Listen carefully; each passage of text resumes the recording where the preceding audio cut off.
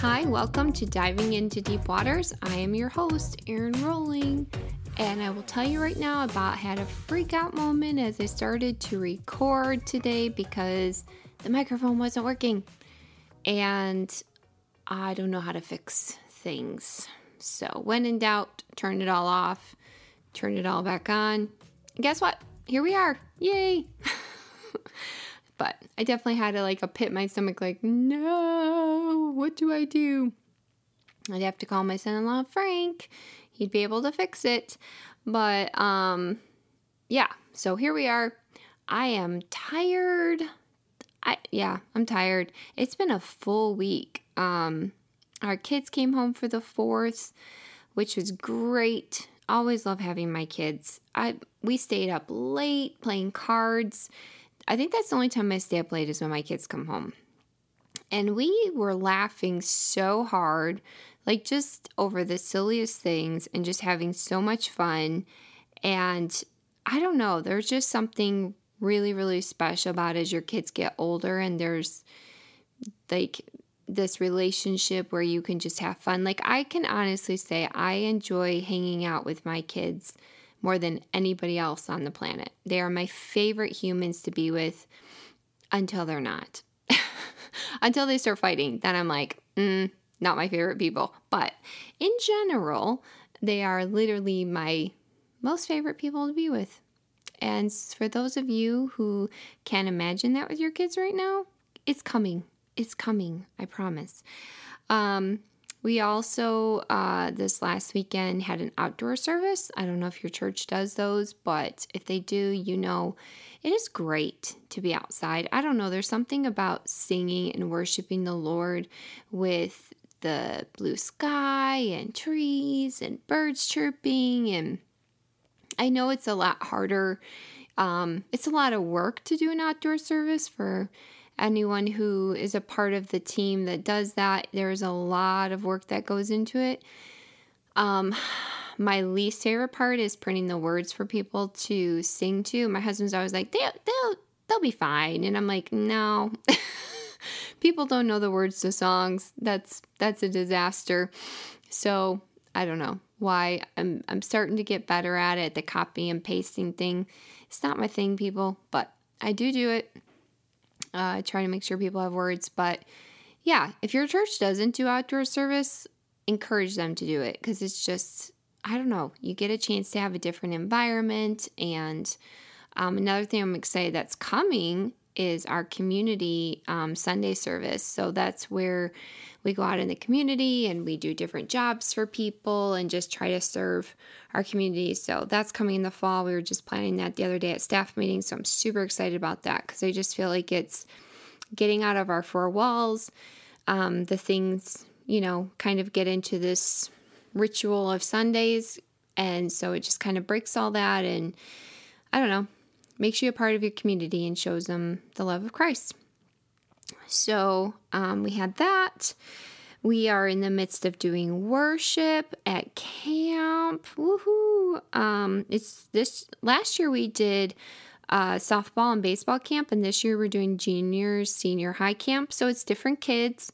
So obviously walking into it, I felt unsure, how are they going to respond and all that stuff. And the first night they were a little shy. You could tell they were getting to know us. It wasn't like they were duds or anything, but the second night they got into it, and it was really cool to see. I don't know. I feel like camp kids just have so much energy, and they're just excited to be there. They're excited to worship. They're on another level, these kids, and it's funny because when they jump up and down, the stage kind of jumps up and down too, which makes it a little challenging to play the keyboard and sing, but I love it. I love the energy, and they must burn so many calories because it's so hot in there. There's not air conditioning, so it's quite warm in there.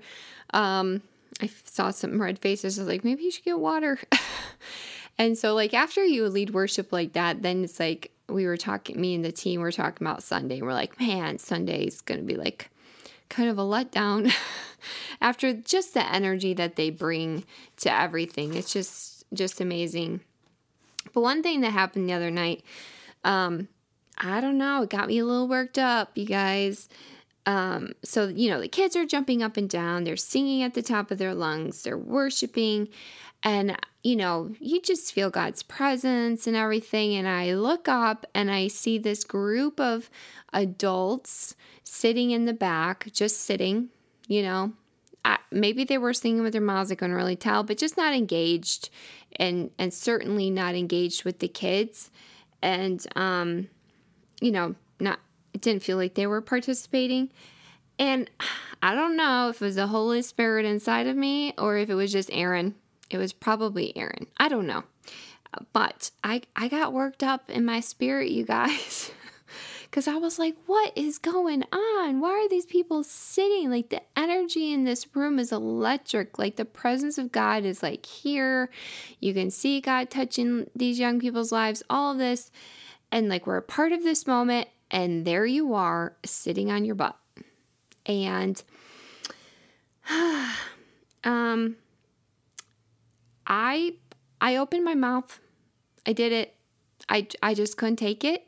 And so I was like, I have to say something. And so I did, because here's the reason why. I felt like if you're sitting and not engaging, like, you're a leader. And this is your opportunity to be a leader, and you're not leading. And so I kind of called him out, you guys. I did. I just came out. I opened my mouth and words came out. And it was just like, I was like, hey, you adults in the back, you could stand up and you could come up here and you could participate with these kids, because you guys are the leaders. And right now these kids are leading instead. And they did. They got up. They got in the mix. But I was just like frustrated. Like, why do I have to call you out? Kids watch us adults. They're going to follow our lead. And right now you're not giving them something to follow. And not only that, but I feel like, when you're at camp or you're with youth in general and you're telling them like, hey, you need to worship, and hey, you need to do this, and hey, Jesus is great, and all this stuff, and yet you're not living it out. My husband says something that I just think is so good. He'll say, things are better caught than taught. I'm sure it wasn't original, but it's just a great saying, because it's so true. Like, they're going to catch, if you're worshiping, that's going to inspire them. But if you are just sitting there, that's not going to really back up your words to them. And also, as leaders, and especially I feel like in these situations where kids' hearts are being softened and kids are, maybe going through, something mentally, or emotionally at that moment. And there's not a leader there to kind of just, I saw kids crying all over the place. And it's like, okay, the leaders should be in the mix to put your arm around them, to pray with them, to be there to lead and guide them through this sensitive moment. And you cannot do that if you are sitting in the back of a room. And yeah, so that's what happened. And afterwards, I waited for a text from the camp director, never received one. So I was like, okay. But then last night when we went back, I was like, he's probably going to say something to me. And he looked like he had a lot of situations going on. So he never said anything. And so I guess we'll have to wait and see if we get invited back next year to know. I said to my team, I'm like, I'm sorry, I probably just got us kicked out of this camp. I'll probably never be asked back again. But I'm not sorry for saying it. So it needed to be said, and it needed to be brought to light. And hopefully, and actually the next night, I didn't see them sitting back there. So that was great. Anyways, to move on to today's topic, now that I've got the camp stuff out of my system. So by the time you listen to this, we'll be done with camp, but we've got 2 nights left, and I might need a little nap before that. But anyway, so my friend started a company, and she decided to start this tree business. Her name's Jennifer. And She called it Tree of Memories, and she had this idea that instead of sending flowers like to a viewing or to a memorial or to a funeral, to send like a memory tree that people could plant in memory of someone, and then you'd kind of have it forever because obviously like flowers die. I know like sometimes I've given plants and I've received plants and I just kill them. So a tree is a great option. And actually, she gave us one when Paul's mom passed away. She gave us this beautiful magnolia tree, and we found a spot outside of our dining room because in our old house we spent a lot of time in the dining room, and so it was like right there, like front and center, always something we could look at as a memory of Paul's mom. And, would remind the kids of her and stuff like, they'd be like, that's grandma's tree. And on a side note, I'm pretty sure I followed all of the instructions that she gave us. Maybe not, but I felt like I did. And this was a long time ago. And, yeah, so the tree did not make it. And it was like getting to be spring. And I remember her asking me like, so your tree should be flowering, like it should be about to flower. And I was like, it would probably be flowering if it were alive. And she was like, you killed it? I was like, oh, maybe not intentionally, of course. So she was so kind and she brought us another tree, but she didn't let me plant that one. She planted it herself, and she brought like some kind of oak tree that's like, you can't kill it. So, and I didn't, but it's probably not because of anything I did. It's probably because she planted it. But anyways, my trend of killing things. But anyways, and I don't know. I just think it's super cool idea because even pastoring a church, we've obviously had lots of people pass away over the years, and it's just a great thing to send to people, a great memory for them to have, as long as they don't kill it, when they've lost a loved one. And she does this whole thing where she just puts so much intention into it. It's not like she just like, puts a tree. So, if you're thinking that in your mind, like, so there's just a tree there. No, she like makes it look so nice, and she has these beautiful cards, and she will like, if like friends of ours, they just did it in memory of a friend, and they actually took the ashes and like put it with the tree and stuff like that.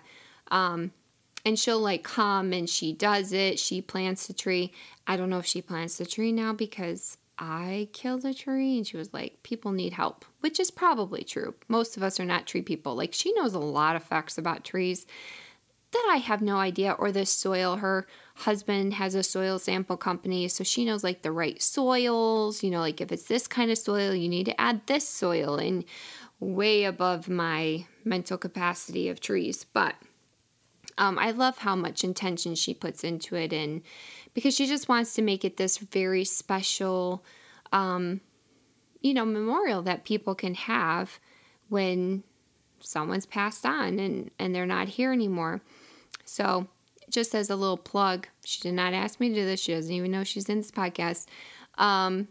Look up Jennifer Swash, Tree of Memories.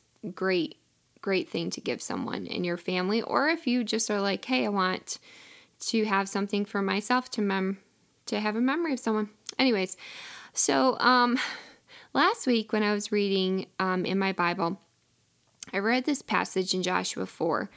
And before we're going to read it, I want to just get a little bit into the background of Joshua 3, because that sets the table for what's going to happen in Joshua 4. And so it's finally time for the Israelites to cross the Jordan into, and crossing the Jordan means that they finally get to enter the promised land. Like when the Israelites fled Egypt, Moses was like, hey, we're going to go to the promised land. But because they were constantly disobeying, they like just went around and around and around and around and around and around and around for years. And, but now this is the moment. Like God's given them the okay, like now they can cross the Jordan. Moses doesn't get to lead them into the promised land because he disobeyed. And God in the Old Testament does not mess around with disobedience. Let me tell you, reading through things, I just read one where someone like took some things from a raid, and when they were supposed to be destroying all these other tribes, and like they took it, they buried it, and then like they all died because God was like, hey, I told you not to do that. So he doesn't mess around. And he didn't mess around with Moses either, even though Moses was like the leader. He still disobeyed, and God was like, okay, now you can't enter into the promised land. So that must have been a bummer.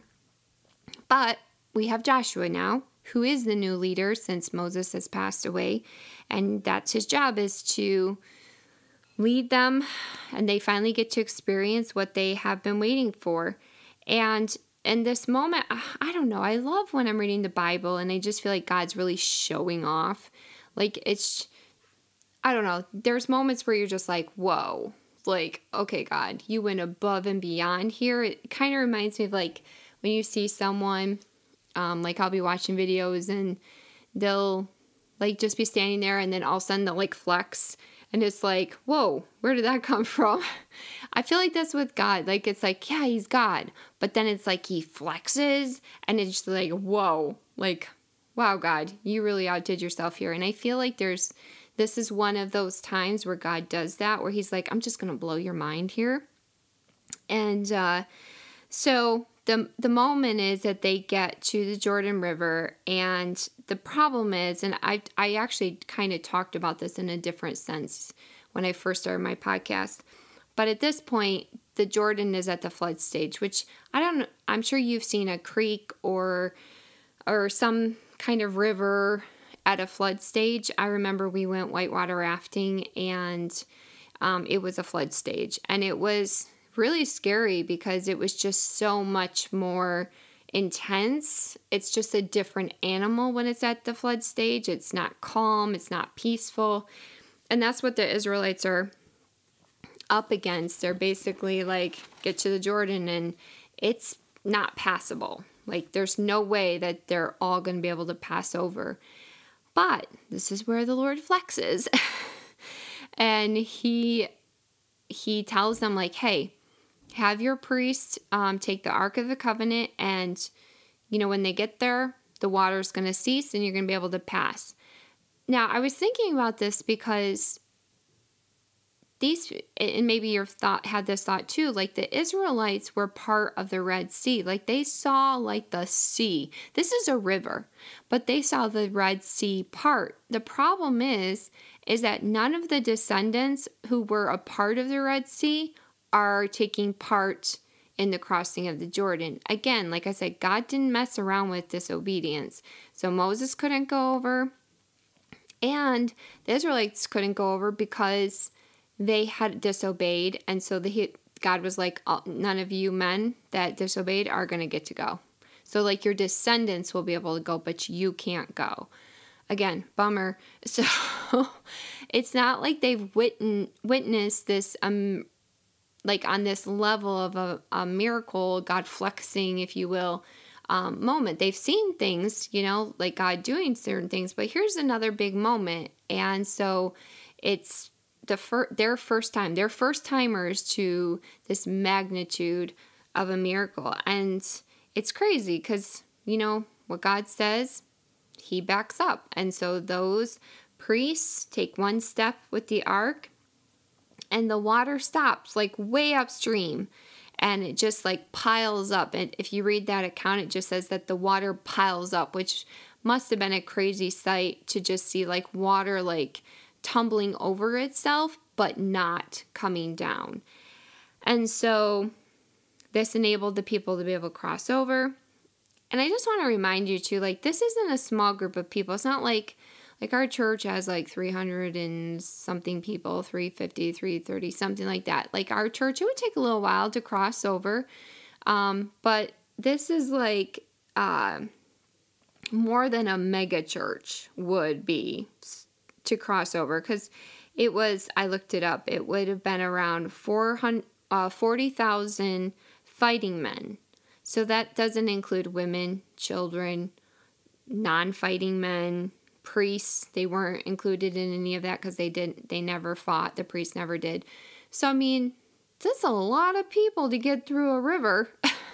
I wonder, like, if when you're crossing it, if you're like, is it gonna come down? Like, I don't know. Like, will I be able to cross before it comes back? I don't know. They're human. I can only imagine the thoughts that they had.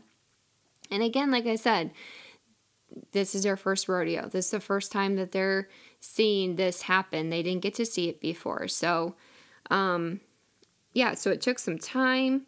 But how exciting it must have been to be able to finally enter into what they probably had heard about their entire life was like, one day we're going to get to go to the promised land. One day we're going to get to pass, cross over into it. And here's the day. It's kind of like, something super exciting. And then the day finally comes and you're like, oh my goodness, it's finally here. Well, that's what's happening for them. So they finally get across, right? They finally get over there. And do they cross and just move on? It's like, okay, we crossed. We saw this thing. Well, let's find out. We're going to read. So in Joshua chapter 4, it says, when the whole nation had finished crossing the Jordan, the Lord said to Joshua, choose 12 men from among the people, one from each tribe, and tell them to take up 12 stones from the middle of the Jordan, from right where the priest stood, and to carry them over with you and put down at the place where you stay tonight.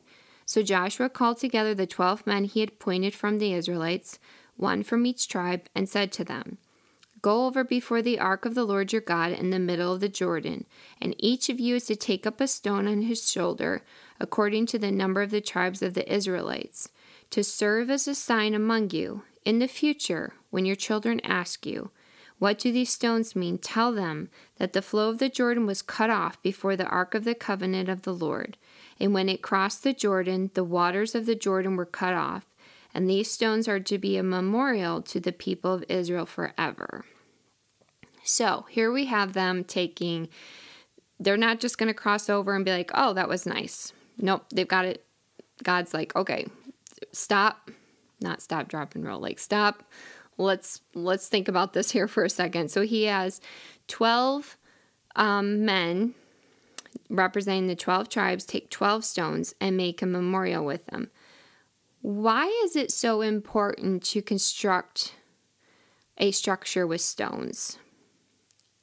Like, why have a memorial? And a memorial actually means a structure established to remind people of a person or event. And here's why. Because it was important to God for them to have something to serve as a sign for them and for their children of what God did at the Jordan. Kara and I were actually talking about this passage at staff meeting because she was like, where are you reading? And I'm like, I'm in Joshua. And she's like, oh, I'm in Joshua too. And we just kind of read the same chapter. And she brought out something that I thought was really interesting, and I think is a place that I want to kind of land for a little bit. And what stuck out to her is where it says, when your children ask you. Like, just take that in for a second. When your children ask you. Because right here it's telling us that it's important for our children to ask us. And in order for our children to ask us, I think that we need to make sure that they feel like they can ask us questions. I'm pretty sure most of us have heard this statement. If you are my age or anywhere in my age, when asking a parent a question, what is a common response? Like when you were a kid? Because I said so. Or because the Bible said so. Like, right? So many of us receive that answer. And I don't know about you, but that answer, that wasn't like an invitation. Like my mom wasn't like saying, like, because I told you so, or because that's what the Bible says. That's just the finality of it. Like, that was the end of the conversation. You were not going to converse anymore, or I wasn't going to personally, because that would be like, get me in trouble. I don't know about you, but I would have gotten in trouble if I kept asking questions. And I mean, to be quite honest, I've probably said it to my kids. I'm just going to be honest. I think all of us have said it at some point. Because I said so. Because I say so. And kids like, and sometimes that works, but not very often. But notice that Joshua doesn't say, because that's what happened. Like when your kids ask, just say, well, because that's what's happened. That Jordan happened. That's just what happened. Because there's more to that passage of scripture. He's like telling them, like, take the time, like sit down with your children and explain to them like what happened. Like have a conversation about this event instead of like, because that's what happened. Like, what does that do? We should be conversing with our kids. This is difficult sometimes, I must say. I have found challenging to have a conversation with my kid when my kid is maybe, what's the right word I'm looking for? Like if I'm talking to them and maybe they don't agree with me or they have a different view of the conversation, right? Recently, I was having a conversation with one of my kids and I asked them a question and their answer wasn't exactly what I was hoping for, I have to say. And in those moments, like often, and I'm just going to be real and honest with you, often in those moments where we don't jive on a conclusion of something or have the same thought process or any of those kinds of things, like as parents, we can feel like we need to assert our authority in those moments and be like, well, that you're wrong, or, well, that's not what I've taught you, or, whatever, which again is not really creating space for conversation, number one. And so when that kid had something else on their mind, I found myself just like, first, like I could feel myself, like, you feel your heart beating faster and you kind of feel like, and then I just had to check in my spirit, like, be really careful what you say right now. And because you're going to end the conversation if you're not careful. And that's not what we should be doing as parents. We shouldn't be ending the conversation with, because I say so, because the Bible says so. We should be trying to navigate a conversation, and I didn't like back down from my stance. What I did is I took the opportunity to share my thoughts, to share what I felt like the Bible said, to share a story that someone had just shared with me personally about that topic. And so it didn't shut down the conversation. I'm not sure exactly where it landed, but I do know that had I responded in a way of like, well, because I said so, that we wouldn't have continued the conversation. Actually, my husband came in on the conversation. I thought, oh no, he's going to have a response. And he must have had a check in his spirit too, because he handled it so well. And we were able to talk a little bit more about it. And I just feel like that's an area where I'm really growing or trying to grow, trying to go after is cultivating conversation with my kids where they can feel safe to ask me questions. Because here it's saying that they're asking the question. And here's the thing. If you go off on them, they will not ask you questions. You will never have an opportunity to have a conversation if your first response is like, what? What are you talking about? Or no, that's not, like if we shut them down before they're able to even get their thoughts out, we have to remember, number one, they're kids. And I know, even though as an adult, like sometimes I have to process. Elizabeth and I were having a conversation the other day and she asked me a question and I said it. And then like, as we conversed, I was like, okay, I see where you're coming from and that makes sense. Again, if we're like, just jump in there and we're like, no, which I am not like saying to anybody right now, like, if you do that, you're a terrible person, because I've had plenty of times that I've done that with my kids. It's just an area that I've noticed that I need to work on. And I'm really trying to like pause in my spirit and just be like, okay, if I respond that way, I am not going to get anywhere in this conversation. And when Kara brought that point out, it just kind of solidified what I'd been feeling of like, okay, even here, Josh was like, and when they ask, because our kids are going to ask us things about lots of different things. And we have to have the maturity of like, okay, let's sit down and have a conversation about this. Let's open the channels of communication and not shut them down, because we're not accomplishing anything if that's our approach to conversations with our kids. And we'll never get anywhere with them because they're never going to want to come talk to us. So that's just a question I've been asking myself. That's a question I'm going to ask you. Like, are your kids comfortable asking you stuff? And if they're not, then ask yourself, like, how am I, maybe reevaluate your conversations with your kids and think, like, how am I approaching this and how am I talking to them? And am I just, am I doing what Joshua is presenting here of like, hey, when they ask, sit down. Take the time to converse with them. Take the time. That's why I love dinner time with our family. And I've brought this up before, just because conversation is good. It's not that we all agree. It's not that we're all on the same page. But it seems to be the most valuable time of just open lines of communication, and where our kids can just say whatever's on their mind and us converse about it. So yeah, it's just like, again, just something she brought out in this passage, and I was like, ooh, that's good. So credit to Kara. But I want to move on to another reason that God thinks it's important for us to build memorials. Because we're humans and we're forgetful.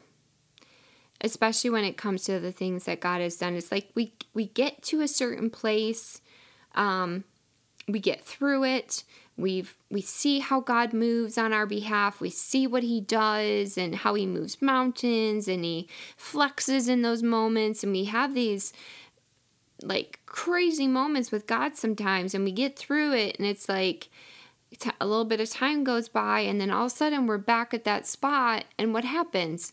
We're like, oh, wait, what is going on? And we start to panic, and I don't know why we forget. Like, we just saw him move in this incredible way, and now we're back around to another situation. And I mean, like, the Israelites were like pros at this. I mean, they were like constantly forgetting what God had done. And if you've read through the Old Testament at all, like, you know, if you're doing a reading or whatever, like, you're going pretty quickly from account to account to account. And it's like, wait, what? Do you not see that God just did that for you? Like, what is wrong with you? And we forget that we're getting to read account to account to account, but we are no different than them, because if someone were to read our life story and they were reading from account to account to account, to be like, why are they forgetting what God has done? And so I think God in his graciousness is like, okay, I know that you're a forgetful people and you forget easily what I have done, and you forget easily when I flex and show you what I am capable of doing. So that's why you need memorials, because you need help. So I want to skip over to verse 19, because there's another part of this passage of scripture that I want to read. It says, on the 10th day of the first month, the people went up from the Jordan and camped at Gilgal, on the eastern border of Jericho. And Joshua set up at Gilgal the 12 stones that had been taken out of the Jordan. And he said to the Israelites, in the future, when your descendants ask their fathers, what do these stones mean? Tell them, Israel crossed the Jordan on dry ground. For the Lord your God dried up the Jordan before you until you had crossed over. And the Lord your God did... I lost my space. Sorry. The Lord your God did to the Jordan just what he had done at the Red Sea when he dried it up before us until we had crossed over. He did this so that all the peoples of the earth might know that the hand of the Lord is powerful, so that you might always fear the Lord your God. This is important stuff, you guys. I'm not saying like you need to start going and collecting rocks to have a memorial. Okay, it's not like you now, if that's your jam, then please, by all means, do it. You do you, boo. That's what you feel like is good. But, and like, I don't have rocks of memorials, but I will say that I do think that sometimes having something like physical is a better reminder. I'm reading through Joshua with my accountability group, and one of the girls, Josie, was telling us, which I just thought this was so cool, that when her and her husband were in premarital counseling, her pastor gave them a stone and said, like, here's a stone to commemorate the beginning of your marriage, and I hope that you like add one every year. And so her and her husband they've added a stone every year. And she's like, every stone carries a story, and a story that we can tell our children of the faithfulness of God in our marriage. And first of all, I just want to say, like, I think that's a great idea. I think we should steal that, honey. If you're listening to this, we need to steal that for our premarital counseling, because I think it's just so cool. Like I said, I personally have not collected rocks, but I definitely have moments that God has showed me how powerful He was. And I don't want to ever forget those things. And I also want to make sure that I tell my children and pass it down to them. I think it's so easy to think that the things we experience are just for us. And in this passage of scripture, it's making it very clear, like, it's not just for you.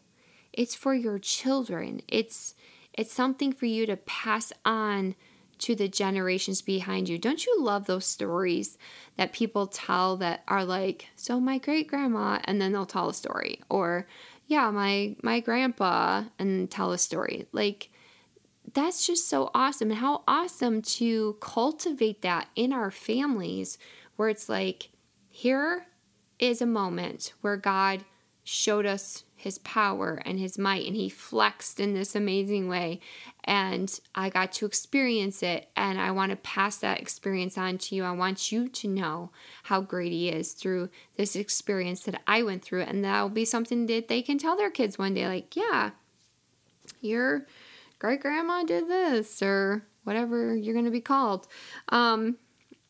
So here's a question. What memorials have you set up that give God the respect, the reverence, and the praise that He deserves? And what are we doing to show our children? That's not how I wanted to phrase that question. I'm sorry. Go back. How are we communicating with our kids those things that God has done in our lives?